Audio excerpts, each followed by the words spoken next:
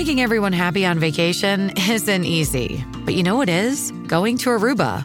All you have to do is walk out your door to find pristine pools, relaxing white sand beaches, and an island teeming with outdoor activities that'll put a smile on any face. You won't just feel great, you'll all feel great, filled with a calmer, more peaceful vibe that radiates Aruba's warmth. And the best part is, it never fades. That's the Aruba effect. Plan your family trip at Aruba.com. Coming up on Marriage Today with Jimmy and Karen. In marriage, there are rejected differences, there are tolerated differences, and there are celebrated differences. The healing takes place when you start celebrating your differences. Our whole book is about differences. That's right. And strengths. So we're different by God's design. That's what our book is about, is we're different by God's design, and it's respecting that difference that turns a dangerous difference into a dynamic difference. That's right.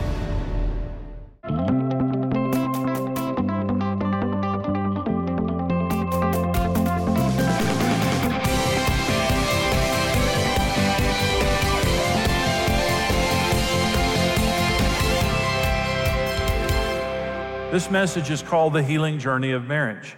And it surprises some people to hear that God designed marriage to heal us. An oxymoron is a self-contradictory statement. And so the healing journey of marriage sounds like an oxymoron to some people, because marriage has damaged so many people so deeply. And sometimes it may not be their marriage, but it may be their parents' marriage.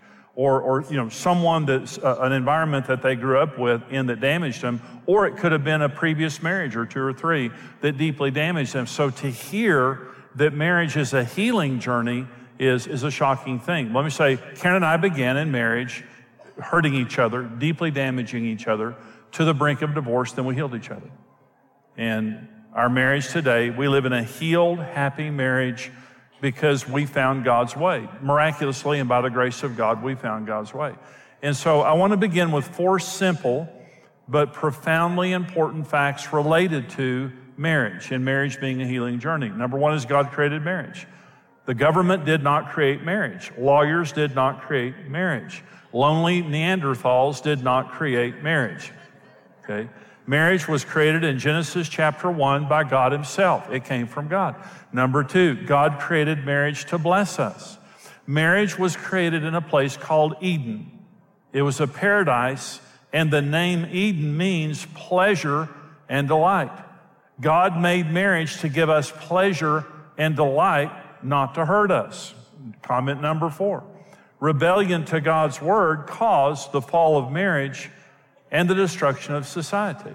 In Genesis chapter 3, when God had created Adam and Eve, created marriage, Satan intruded into the Garden of Eden in the form of a serpent, and he began to tempt Eve with these words, "Has God surely said?"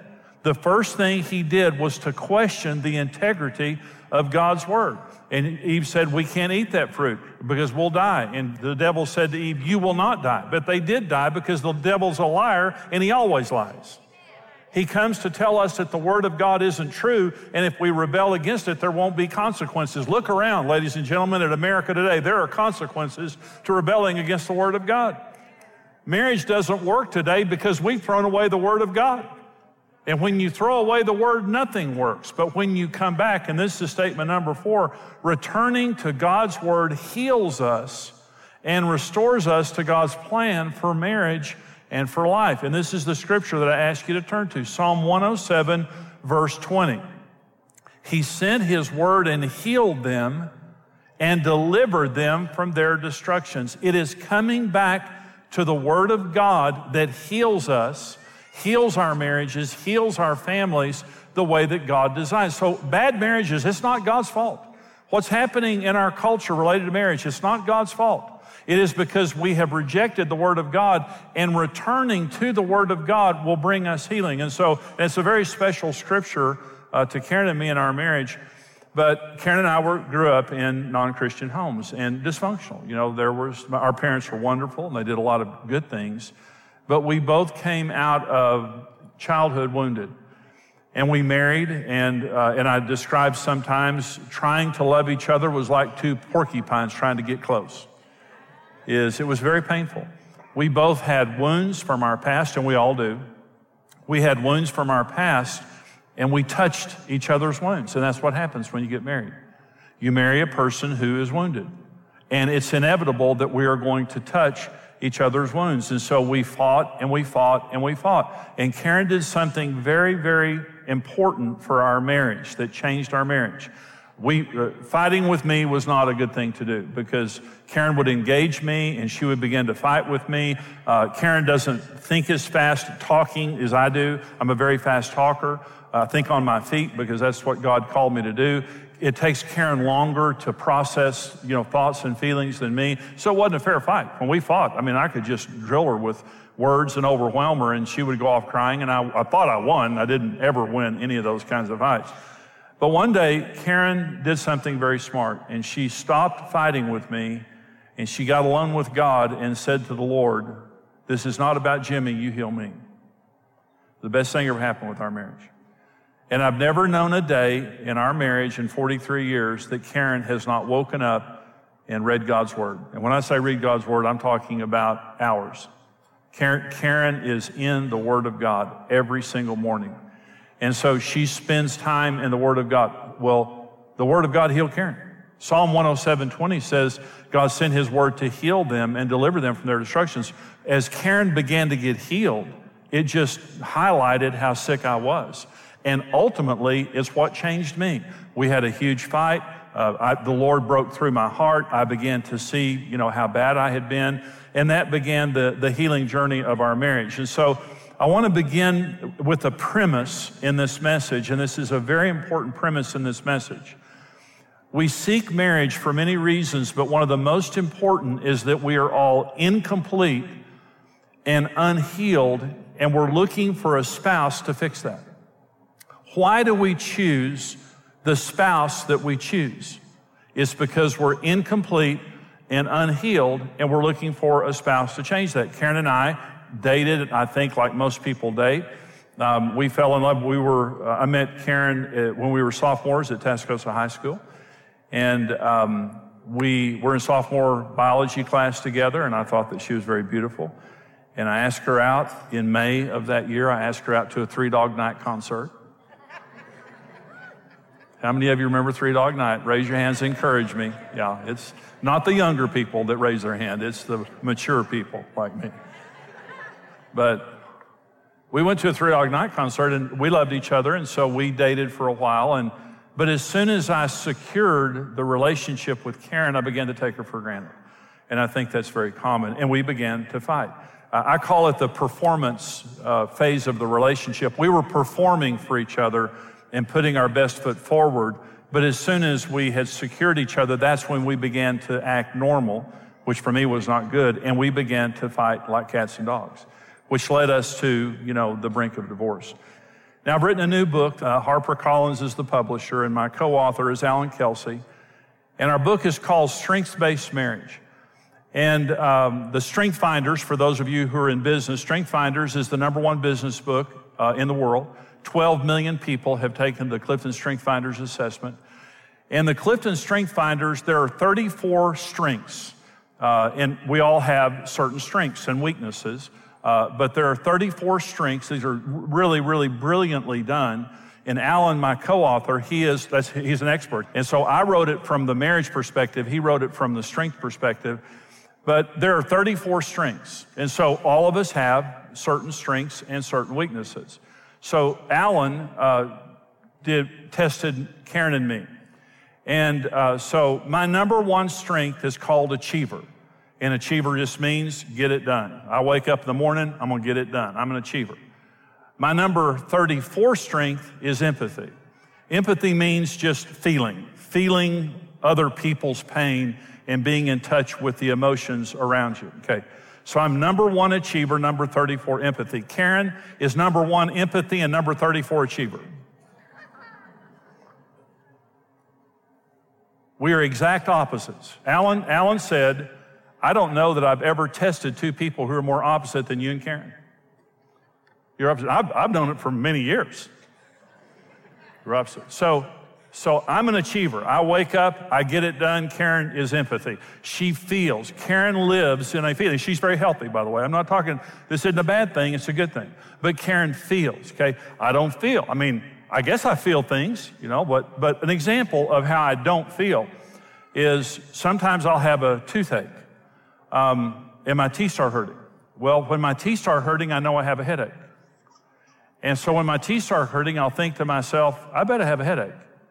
And I'll think about it for a minute or two, and I realize I have a terrible headache, and I've had it for several days. And people say, well, you just don't feel headaches? I don't feel like other people. I just don't. Why? I don't know. I just don't feel. But my wife feels for me. She lives in a constant feeling. When I'm talking to Karen on the phone when she's in the car, I'm getting a rundown on everybody in her life that she's passing. Every bump in the road, all the traffic, all the people who pull in front of her. And sometimes when we're talking on the phone when she's driving, I just have to say, focus, focus. I just want to talk about what we're having for supper. I don't want to hear about everybody on the road. Okay. We were eating dinner one night. We were eating at a restaurant, and we had a bad waitress. She was just a bad waitress. And she's slow. We couldn't find her. She got the order wrong, all that kind of stuff. And so I realized about halfway through dinner that Karen was focused on that waitress. And I knew what was about to happen. I've lived with a sister many years. I knew it was about to happen. And I said, leave it alone. And she said, no, there's something wrong with that waitress. I'm going to find out what it is. I said, leave it alone. We're going to eat and go. We're not here to fix anybody tonight. Okay. We're just going to eat and leave. Okay. And we will feel like we've achieved something. It wasn't 2 seconds that waitress was over, and Karen had all of her personal history and ministered to her.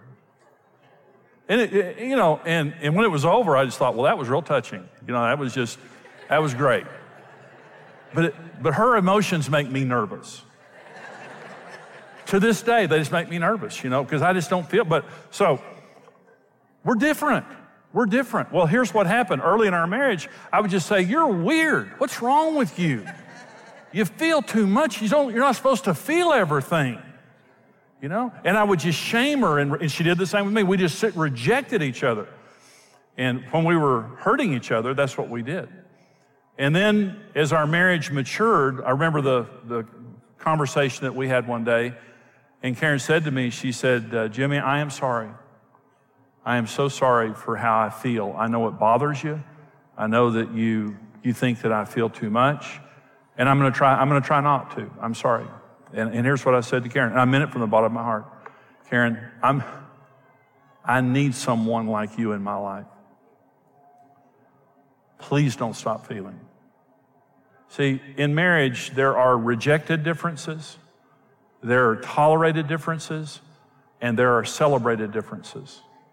The healing takes place when you start celebrating your differences. Karen and I are a great team. We really are a great team. As a family unit, what I do really well, Karen doesn't care much about. What Karen does really well, I don't care that much about. We do some things together, obviously, and we enjoy being together. But we make such a good team. See, a good team is not made up of people who do the same things. There's only one quarterback. There's only one person who plays each position, but you have to have all the positions to make a team. I don't need someone like me. I need someone different. But the problem is we're looking for someone who is our compatible opposite when we're dating. As soon as we get them, we begin to shame them and reject them because they're not like us. Because we don't understand what God is doing. In my case, emotions. Karen is supplying in my life what's lacking. So when Karen feels, after 43 years of marriage, when Karen feels today, I don't shame her, reject her. I listen to it. In fact, I go to Karen sometimes and say, tell me how I'm feeling. And I don't know. I'll say, how am I feeling about this? And Karen will say, well, you're feeling this. I'll think, really? Yeah. Think about it for a little while. I think that's what I'm feeling. She's an expert feeler. She's just a great feeler.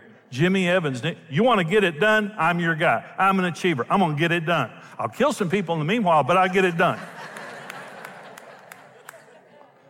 Thank God for Karen. She's kept me out of so much trouble. You are wired to find your opposite. Celebrate it. Don't reject it. Hi, I'm Jimmy Evans. This is my co-author, Alan Kelsey, and we have written the book, Strengths-Based Marriage. We want to kind of go more in depth on these teachings to help you. And the chapter that I chose is The Secret of Successful Communication. And in The Secret of Successful Communication, Alan, the thing I like about my part in the chapter, and you wrote a phenomenal part in the chapter related to strengths, but the most important need of a man is the need for respect. And the most important need of a woman is the need for security. I know that when a woman feels secure, she's at ease. She feels happy. When a man is respected, he's happy. If you take security away from a woman and honor away from a man, you can give them just about anything else. They're not happy. Wow. Okay?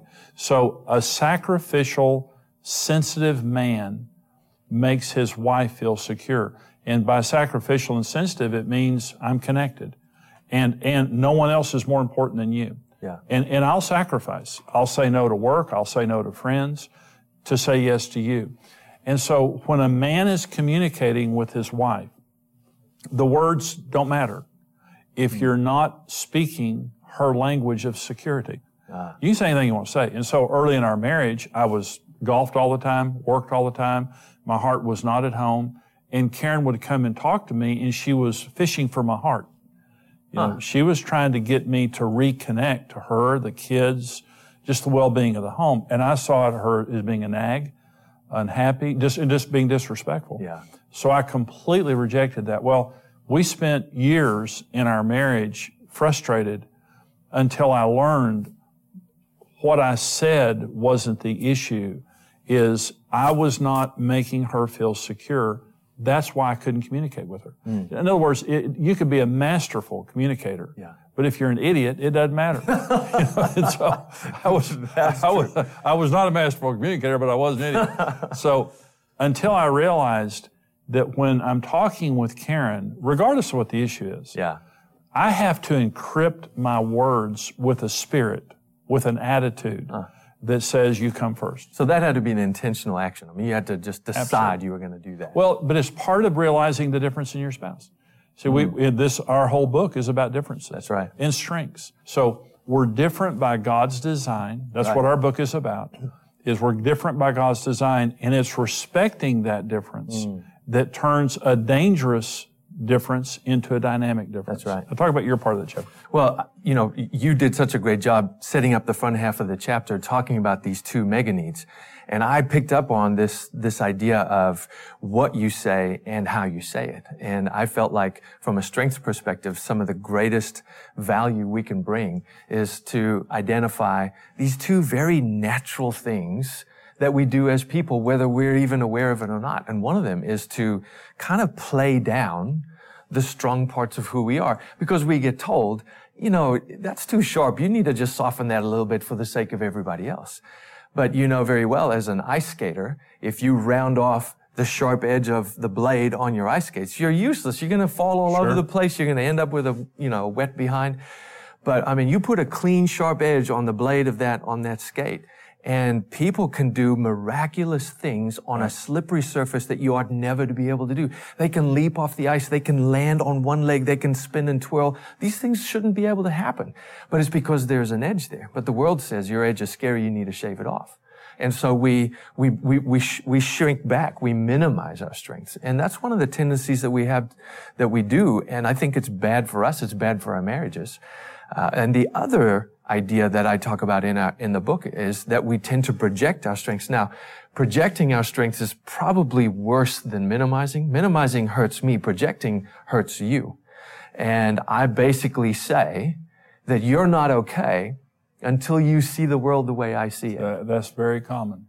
And boy, we just do that to each other all the time. We do it to our kids. We do it to our coworkers. We certainly do it to our spouse. And I just wanted to point those two things out from a strength perspective to help folks understand, man, I'm doing this and I don't even know I'm doing it. Well, I believe you're getting the best of Alan Kelsey and Jimmy Evans in this book, Strengths-Based Marriage, along with all of the expertise of the Clifton Strengths Finder to help you to understand your strengths, your spouse's strengths, and to have a stronger marriage. Thank you for joining us. God bless you.